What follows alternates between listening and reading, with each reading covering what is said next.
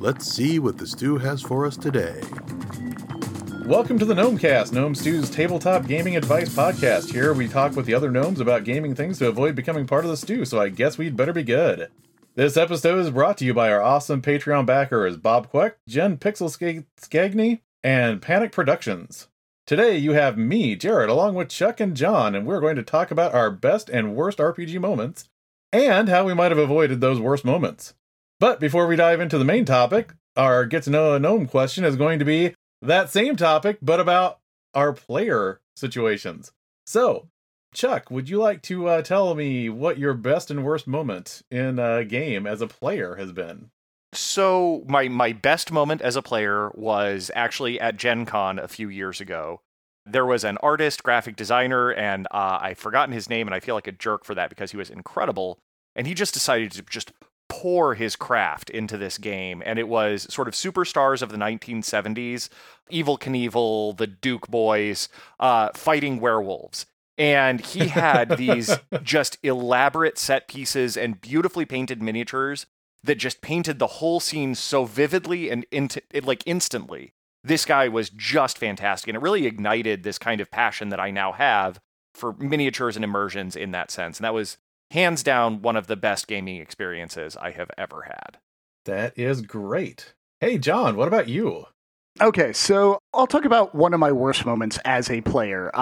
So I had a DM who was very old school antagonistic DM. It was a second edition game, and we had this moment where we were doing the wilderness thing. We were traveling to like the Lost Temple, and an alligator attacked us, and we killed it. So my character, being kind of a crafty bard-like character, even though he was like a sorcerer, was like, oh, I'm going to tan these so we can make leather or sell them. You know, like, let's make some leather armor. And he put every reason why it wouldn't work, like so much so that the next game I came with a like printed off of the proto-internet at that time, like, here is exactly how you would tan leather. Here's how you could do this in the wild. Here's the process that can happen. Like I get it. He wanted that play experience of you have to work for it. Only he didn't want that play experience, because we set this stuff all up. We went into the temple, did our thing, and we came back out. Something must have eaten and taken them away. Like, you know, where they were left in this, like, swamp, you know, in a bag, tied down with ropes. It's all gone. And it's like, you know, okay, maybe you rolled on a table, and maybe that's like, oh, well, we're playing it by the dice. But you just wanted to say no to something the player had because it didn't fit the railroad you were on. So that would probably be my worst moment there as a, as a player. What about you, Jared? What is your best and or worst moment? I think probably my best moment as a player, this is always subjective because, you know, you can sit there and go, well, I forgot about that thing 10 years ago. But I think what really stands out in my mind recently is last year when I was at QCC playing in Jen's Ever the Towering Mountain playtest that she ran. And the player, I was playing the young newly married miner, and I had Black Lung, and the town is getting overrun by federal agents, and there's just like open warfare, and I'm trying to get my wife out of town so that she doesn't have to live through this hell, and I'm dying of Black Lung, and I profess my love for her and everything, and I literally started crying. This was like the best, most, you know, intense experience that I've had. And before that, even there was another moment where we were all role-playing that we were in church for Christmas Eve, and the player that was playing my wife and myself were like making fun of other townsfolk the way people do when they huddle together and make fun of other people in a small town in church during a church service. And it just, that was just amazing. And then probably my worst moment was I had a DM that also was very fond of his meticulously created story, and the rest of us were there to watch his genius. And my fighter had gone at least 5 or 6 sessions at this point with no armor or weapons.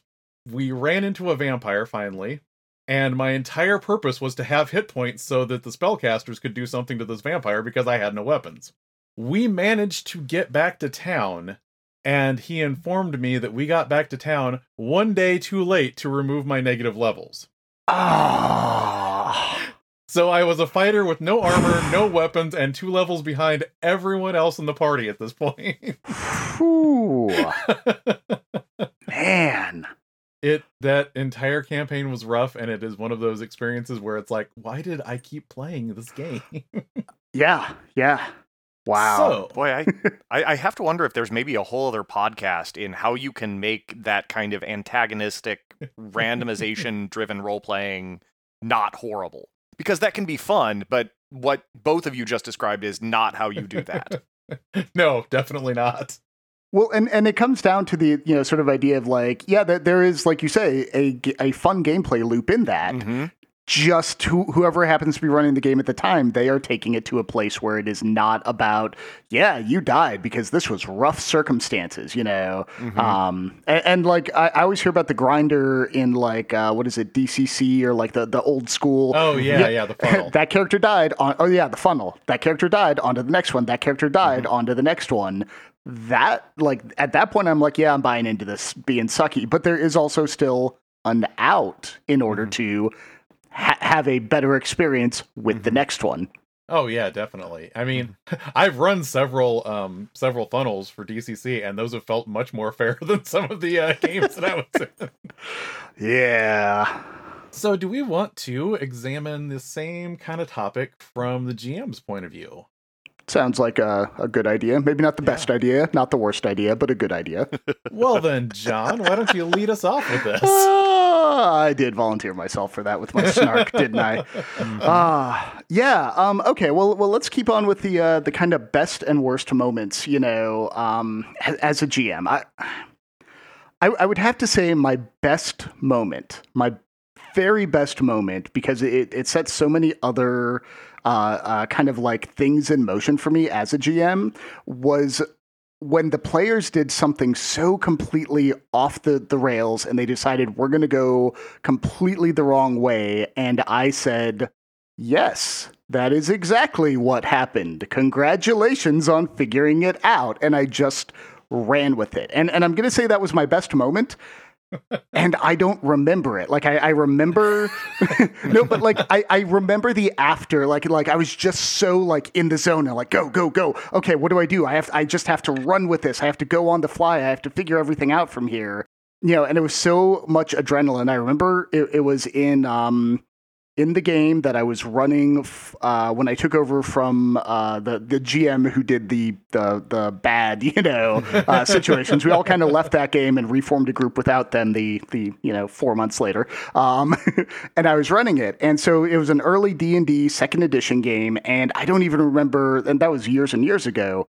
But I remember the feeling of that moment because it led to so many other like, I can totally make this up and they will never know. And they had a whole lot more fun, even without having what I felt at the time in my very, young month-old GMing career was you have to have this structure and these things and it has to be written down and you have to have planned it. It was the moment that my brain just went, no, you don't have to have that. So can I ask a question for everybody on here? Do you think it's important to maintain the illusion that you have planned that? We're just giving away all the secrets here. I think from my point of view, I almost think that it is in the moment, but not eternally. Like the minute the session is over, yep, and everyone has already had that emotional moment, I think it's perfectly fine to admit it. But I think sometimes in the moment, you don't want to interrupt the moment and say, hey guys, I had no idea what was just going on there. Because I think that almost ruins the moment. It's almost like if you watch like a documentary on how special effects are done in a movie. You don't necessarily want to see that in the movie, but at the same time, it doesn't ruin anything for you if you see it after you've already experienced the movie as a whole thing. You know it's CGI. You know Optimus Prime and Bumblebee and Megatron are not really there, and you know they're all and you know they're all being played by Andy Serkis because he's the only motion actor there is. But you don't want to think about that in the movie. Right. Yeah. No, I would totally agree because I think, that there has to be some cohesion to the world and the players have to believe they're interacting with the world, even if later on they're like, Oh yeah, I see. You totally just made that all up. But it has to at least be logical, or feel realistic, or almost have that, to go back to the antagonistic GM sort of thing. Feel like they won against something, and if you're not an antagonistic GM and they're not winning against you, they have to win against the situation that got brewed up in the world. Mm-hmm. Yeah, I mean, I'm not a big person for hiding things from people. I just think that bringing things up at the wrong time can just trip up the whole feeling that you get in a certain moment. Yeah. Mm-hmm. So, Chuck, what about you? So I'm going to start with the best gaming moment, and it's the best gaming moment that I can think of right now. So fairly recently, we had a bespoke artisanal convention, and I ran a game. Was this AngeCon? No, this was very, very small. Like, we just rented a house and went and did it. It's nothing so fancy as to have the word a con appended to it. So I ran this just goofy little semi-dungeon crawl for 5th edition called Hunt for Jolene. And the whole idea, if you've heard like the Eldritch Jolene meme, so it was just a whole crew of adventurers that Jolene was going to take their man, and we just couldn't have that. And so I decided Jolene was a young green dragon, and vague nods toward game balance, but not really. It was an excuse to play with toys and puns. Cotton-Eyed Joe was one of the people that appeared. And so because I was just pulling in all of these toys and references, and I really wasn't paying attention to balance or anything, Jolene almost one-shotted the whole party. But then one of my party members noticed that magical items that I had given them came together in ways that I was completely not expecting. And then they proceeded to one-shot Jolene with the very next round. And I think that was like a couple of months ago that this took place. And I think that that's important because rather than trying to look for excuses of why that didn't work, I sort of acknowledged my players did something cool and fun. And yes, it made the game a little bit shorter. But there were high fives around that table afterwards. And it was just utterly fantastic. And do I wish it could have lasted longer? Sure. But it was clever and it was fun and everybody just had a blast because we let the game go where it was going. Yeah. What about you, Jared? So what was your, before we get into the worsts of stuff, what was your best GMing? I think for my best moment, at least, again, I'm doing the short-term memory because I'm old and I have way too many years of all this stuff. So I'm thinking back to my 7th Sea game, and for one thing, that game worked so much better for actually having players with romances in it, which I have never had really work very well in campaigns before. And we had a thief from Montaigne that was in love with a monster hunter from Ison, and she got turned into a vampire, and he found out that he could transfer her curse to someone else. And the Emperor of Montaigne was willing to become a vampire because, of course, he is the wisest person to ever sit on the throne of Montaigne, and he can just sit there forever if he's a vampire. And our thief, after having this audience with the Emperor of Montaigne, was like, I can't let this madman have this power. And it was gut-wrenching for him because he ended up realizing, I can't be happy and let this person live on forever and keep doing what he's doing to this country. And he ended up having this, heartfelt talk with his monster hunter love interest, and he ended up killing them. And just wow. And it was a very powerful ending to that campaign. And I feel like I'm the one having all the heavy moments here, and that's weird for me because I don't usually have that many heavy moments here. But I mean, that was just, it was a great wrap up to that campaign because there was so much emotional weight to that moment. Well, and that, I think that's what makes best moments is it matters. Like Chuck was saying, there were like high fives, everybody was happy, with their one shot. It was this same sort of thing, this feeling that this mattered. They were very into it, even if it wasn't into the story, it was into the kind of mechanical aspects of it a bit more. It was still a very emotionally charged, scenario, and a positively emotionally charged, even if it was like, negative circumstances. It's like, wow, that was a great story, but I actually got to live that. And then back away from it because I didn't have to do that in real life, Yeah, definitely. Well, now that we're all positively emotionally charged, let's delve into the deepest, darkest, worst moments we've ever had. Okay, maybe not our worst moments, but Chuck, do you have a bad GMing moment that you would like to recount for us here? Who boy do I? Okay, so Let's first bring of all, the room down. yeah, well, it's not bringing the room down. This is just a cluster of a situation. So first of all, for those of you playing Chuck Bingo at home, this was during a Blue Rose game, so I have to mention Blue Rose like every single. I heart that game so hard. Anyway, but in this particular case, we had been running for a few months, and I have this nasty habit of when somebody says, "Oh, I want to play a game," we find a place for them at the table. And then that just kept kind of like snowballing. And eventually we had 12 people around the table at this point.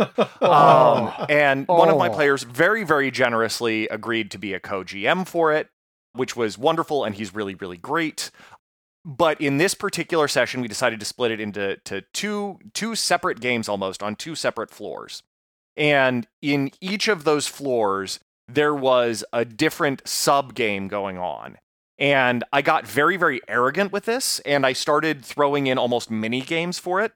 So the upstairs folks were arguing in a courthouse type situation that someone who broke the law did not need the punishment that they were getting, and to allow them to go back to Aldous because they needed to have their diplomatic immunity restored.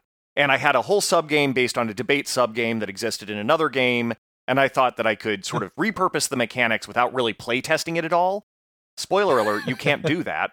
And then downstairs, I had similarly kind of pursuit mechanics that I had pulled from a number of other places where they were like sort of chasing down, for lack of a better word, the person who really committed the crime. And I also didn't playtest that. So I had a total of 12 different players playtesting completely wildly ineffective sub-games with a GM who asked for none of this upstairs, running a debate sub-game that I think someone ended up making an Aristocrats reference halfway through, and that was the best thing you could have done with that whole situation. And afterwards, everybody sort of sat around and said, okay, let's never do that again. And that was, I believe, our second to last session of that particular Blue Rose game, and it makes me very, very sad because we were going places with that. But yeah, that was the absolute worst. Wow. To just pin, if you don't know the Aristocrats and content warning on anything horrible. It's an old joke. You can look it up, but I would not. It would be a bad thing. But if you do, look up the Helsing abridged version of it, because that one's hilarious. But the whole thing is like somebody starts and they tell the most horrible, worst, most offensive to anybody's senses things they can do, about this group, and then they end it with the Aristocrats. Yes, I believe that was actually the closing argument in the case, if I remember properly. Ooh, wow. Yeah. Oh, goodness. So what made that the worst then? Because you brought up a couple of points, you said a little arrogance, which I grabbed on because I think that caused my worst GMing moment. But what was it? Throwing other people into situations they didn't want? Was it, making it too complex? So I think there were really a couple of things that really made that the worst. The first and most important is people weren't having fun. It's a fun story to talk about afterwards, but in the moment, it was a grind. From beginning to end, the pursuit wasn't the fun that it should have been. The dance fight with zombies at the end wasn't what it should have been. Nobody was enjoying themselves, and that's the biggest problem. Part of that was because the rules did not lend themselves to people sort of participating in the game in the way that I wanted, which I would have caught with better playtesting. But also there was just too much. Because there were 12 people, there is no way for 12 people to meaningfully operate in the same game world that is being mediated by the brains of 1 to 2 people, no matter how much they prepare. So I think those were the big ones. Yeah. Yeah. And that's interesting because one thing that could be a whole nother podcast topic, but the Avengers syndrome, the only reason the Avengers movie worked is because most of the time it was split off into groups of 3 to 4, 4 to 5. Yep. Here's the next 3 to 4. And then when it came back into the final, everybody's there. It was just straight up combat, action, moment, without a lot of like, it was a denouement, the climax, rather than the lead up. And that's just so hard to do with a lot of people in a game. Yep, absolutely. So, John, what was your worst gaming experience, and how did arrogance play in? Well, so I'm going to say this was very early in my GMing career, in that same game where my best one was. So, this moment came first before I kind of started to click all the gears. But I was, running 2E, and one of the players cast a Detect Thought spell. And I go, okay, how do I do that? And I looked at the book, and the book said something along the lines of like, describe whatever the surface thoughts are. And because I wasn't expecting this, and because I'm like, oh yeah, I know what's going on here, I'm just going to do this. And so rather than let people say what thoughts were in their head that could be detected, because I was also trying to keep it secret, so that the person, their anonymity was preserved. I didn't do that well, but I went around and like described what thoughts were in each character's heads, which, all right, so let's have a lesson on consent there. Like, just assuming what is in the characters' heads, even though the characters, what they're likely thinking about. It made it afterwards, after it was revealed, and something happened, and the player who cast it is just like, just say it out loud, because I don't care if they know I'm casting this spell. Okay, cool, that made it easier. But then I did that, and people were like, I was too young and too dumb to realize, the looks on their faces were like, why'd you just do that? What are you doing? And I just kind of went on with the game. And then I had two players afterwards tell me, like, I didn't like that at all. That wasn't what, it was very minor stakes for what it was, but it was very like, yeah, all right. I'm like maybe a month into my GMing career, but I've already kind of screwed this up and made the players have a very not fun experience. And that all came to the arrogance of me thinking I knew everything. Like, I was thinking of the GM as the most important person to the game. I'm the one who makes all this happen. I would say what their thoughts are. That's and that was one of those moments. Like, thank goodness I had that moment early. It wasn't worse, but it was like, oh, this is the player's game, not my game. I have to let them, even if it breaks the verisimilitude of somebody's reading their thoughts and they don't know it, I have to say, yeah, we're going to ditch that aspect of the game for this one, which is more fun. And I'm going to, and I also, there was probably a little like lack of trust there, because, we just come off of a very antagonistic DM, and, it was like, it was just all sorts of weird stuff. But like, I had to trust the players a little more than I did to not kind of cheat and only say innocuous things that might have been in their heads, which they might have done, because, people like, oh, no, I don't want that revealed. I don't want it revealed. I'm doing this secret plan. But all right, if that's the case, like that is the smaller sin to take, rather than the like, I'm just going to say what everybody thinks and then make them feel really bad, because then they're like, well, I guess I should act on that since that's what got brought into the game world. Yeah. So, Jared, you tell us your shame. Here's the chronicle of my shame laid bare before you. So Jared's going to be like, I fudged dice rolls. I mean, you guys are horrible. I would actually argue that fudging dice rolls is a worse sin than anything that we've described. I have opinions about that, and I'm not going to subject you to them, but I have them. Put that in the podcast notes. Future show. This is just a podcast incubator for like, what do we need for future topics? All right. I'm sorry. Please, Jared. That's all right. So, I think definitely one of my worst moments from the GM side of things is I inherited a Star Wars game. And part of when I inherited this group, there was already a pre-established situation where one of the players was an Imperial double agent in this rebel cell. I was smart enough to realize this could potentially be a problem. Not smart enough to get over the entire problem, as we will see, but I sat him down and I said, okay, I'm inheriting this game. I don't want to tell people to make new characters, but what I'm going to tell you is where you're assigned now, there is an ISB agent that's your handler, and they have contacted you. They don't like the Imperial Governor, so you can work with this rebel cell to make that governor look bad. And then by the time that governor looks bad and they get deposed, will be kind of at the end of the campaign, and you can do your reveal, aha, I was really an Imperial agent, because I felt like if that happens at the climax of the campaign, that's not nearly as bad as if it's going on through the entire campaign. Like, how do you repair that after they do their reveal? Exactly. So I'm sitting here thinking, okay, everything's fine. He's just going to work with the group, and then there'll be that gut punch towards the end of the campaign, and this will be fine. I didn't plan it this way, but this will be fine. And the group ended up getting detained by Imperials, and they had talked their way out of being in trouble.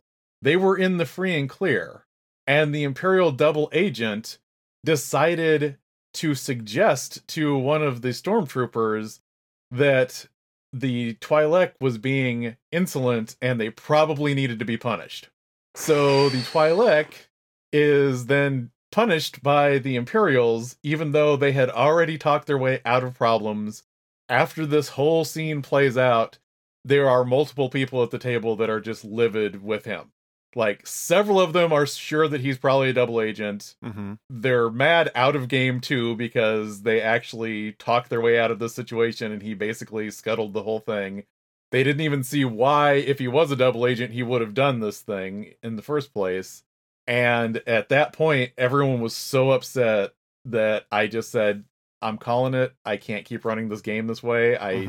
I don't see this going in a good trajectory. And that was probably the worst feeling about that, because it kind of ended on this note where there's people upset with each other out of game. And, you know, I let it get out of control because I thought I could manage this, and I definitely didn't manage it, because he obviously wanted to actively be a double agent. He didn't want to have that out where he didn't have to be a double agent until the end. And that just was not, it was a very uncomfortable wrap up to that campaign. So if to get to the kind of the second part, you know, how could we have avoided these worst moments? If you could go back in time and tell previous Jared how to have handled that, what would you have done? Oh, I mean, ever since then, that was a huge learning moment for me, because from that point on, I am not a fan of there being secrets between players. I am fine with there being secrets between characters. But I honestly think at this point, you know, I try and tell everyone, especially when I have a session 0 and I'm handing out safety tools and everything else, I'm saying we should be adult enough that we're playing our characters and we're having fun with this. So if somebody wants to have this deep, dark secret, tell everyone at the table so everyone can play into it. And this isn't something where the player is bringing it on players, it's the characters bringing it on characters. And that way it is something that everyone has bought into, everyone can opt into it. It's not a really nasty surprise for anyone. 100% on that. Yeah, definitely. So, John, I know you were just a wee young tyke at the time that that happens, but what would you tell young John about that situation? There are many other things I would tell young John, including winning lottery numbers if I could find them. But if I'm limited, if Uatu the Watcher only lets me tell this one thing, then I would say, like, look, the rules don't matter. Beating the game world doesn't matter as much as whatever is currently happening in that microcosm right there and right then. Like, people will forget if it was handled poorly, if you know, if their mechanically didn't work out, like, you know, they will forget a lot of your kind of, you know, flaws in doing this if they're having fun and they feel they're in control. Because honestly, I've said this in so many forums, this is not a medium where it is consumed by somebody generating it beforehand. It is a medium where it is consumed by the people generating it at the same time. And so you have to think about this like a game of tennis, and you have to do whatever you can to keep the ball moving and to make sure that people feel like they have control of the ball, not that it's moving at, you know, supersonic speeds and they have no chance of hitting it. You know, so just like, yeah, reveal that the one player is casting detect thoughts, like, you know, say, and honestly, this is one of, I love the idea of inspiration points, because I can say, like, I could take that player aside right now and go, hey, I need to reveal that you're doing this. But like Jared said, everybody's an adult. We're playing character to character, not player to player. I'll give you an inspiration point if I can just say it and say, everybody say what they're thinking at this time. Oh, yeah, and everybody else gets an inspiration point to tell the truth, Yeah. Oh, okay. Everybody gets bought off, oh, wow, I was secretly an Imperial agent, and now that's, the thought that I was actually having is going to reveal it, but I'll take the inspiration point to deal with that. There are tools now that kind of help do that, but just at that point in time, my focus was on it has to be this very specific gameplay style. And if I don't keep it, so cohesive, so, if I don't, one of Robin Law's favorite words, keep the verisimilitude perfect, it won't be fun. And that is so wrong. And thankfully I ditched that and became a much more collaborative GM. Let's bounce the tennis ball to you, Chuck. So what would your, advice to your past self have been? So a couple of things. One, 12 people is too many. Even potentially at a game, 12 people is too many. And I have actually since had players come up to me and basically say, so this game idea that you have sounds really awesome, but we're stopping at 5, right? And so that's, message very well received. So that's the big one. And there are ways to do that with a larger gaming crew. You just sort of almost have to do it like a sign-up sheet, if you're going to do that sort of episodic thing. And I'm working on ways to do that. But the key point is never more than 5 people at a table. And that is something that I've instituted. The other thing is don't try completely new systems without playtesting them, at least a little. And I've kind of already broken that rule a little bit with some sort of dread-based mechanics that I've used, but never to that degree since. So... Not at least in games that you're like, oh, this is my big game. This isn't hey, everybody, want to come over for a playtest? Right, exactly. So yeah, that's really what I took away. So have we solved all of gaming's problems now? You know what? I'm not even going to talk about that. Gaming has so many problems. And for every great thing, there is a problem in gaming. Mm-hmm. But we've shed light on a few. Although, so I do have one question just to extend this over and break my own rule about keeping Gnomecast short. I feel like most of the issues I've had would have been solved by things that are now in the gaming dialogue, like a session 0, safety tools. If somebody's like, I don't want this revealed, X card, they would have been like, here's the thing, here's why. And I'm like, oh. Make a roll, it would have brought into discussion. Do you all feel the same way, like that, the discussion around gaming now might have solved some of these issues that you've had? So my particular problems, I don't think so in this particular case, just because, honestly, it would have solved those old problems because those tools existed to solve those problems. Right. And every time we solve problems, we find new and bigger and more exciting problems that in turn need solved. So I don't know that they would have helped me, but I greatly look forward to the future gaming tools that prevent GMs from making dumb, arrogant mistakes. And I will definitely be using them in my daily life as well. I definitely think that the more I ran games like Fate and Powered by the Apocalypse, where there was a lot of collaborative storytelling, and the assumption is that you're guiding people, but there's a lot of input you're getting from other people, that really helped me to crystallize. I mean, I had already had that thought, I don't want to do this kind of table secret thing again ever. Mm-hmm.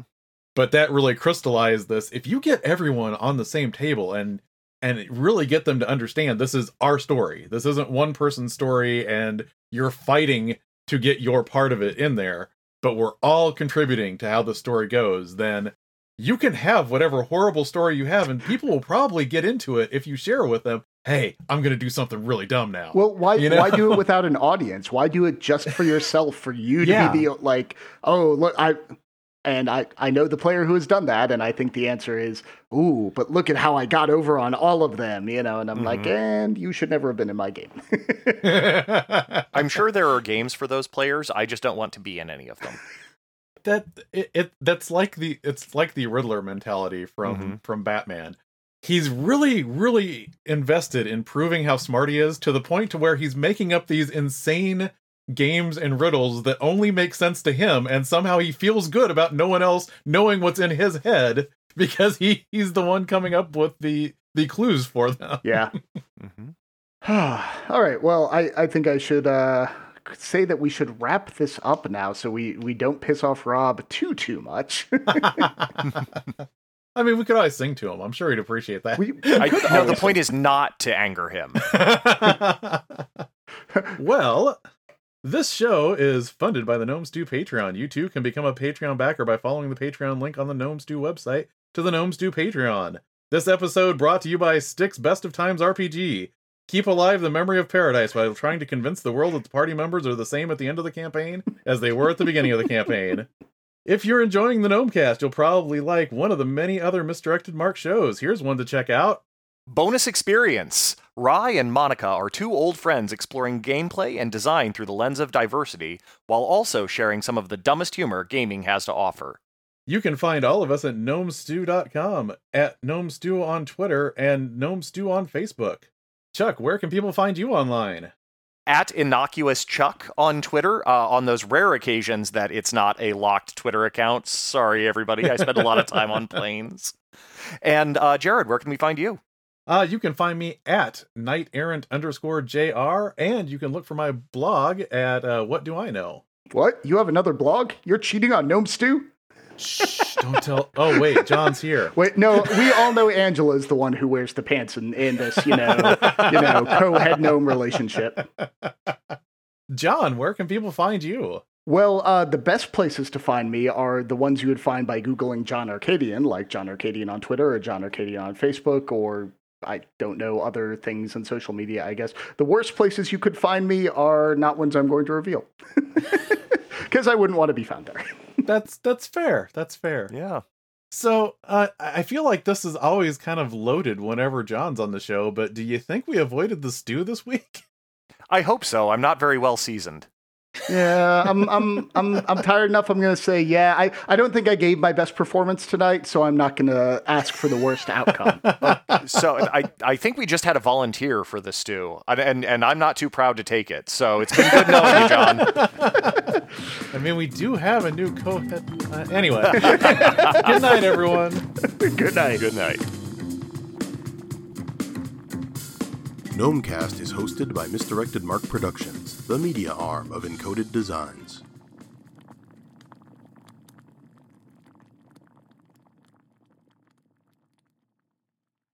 Okay, I have waveforms. I have waveforms. I have waveforms, and I hope that was the final countdown. Dun-dun-dun. I'm sorry, Rob. I'm sorry. I fear that might make it onto the outro at some point. It probably will.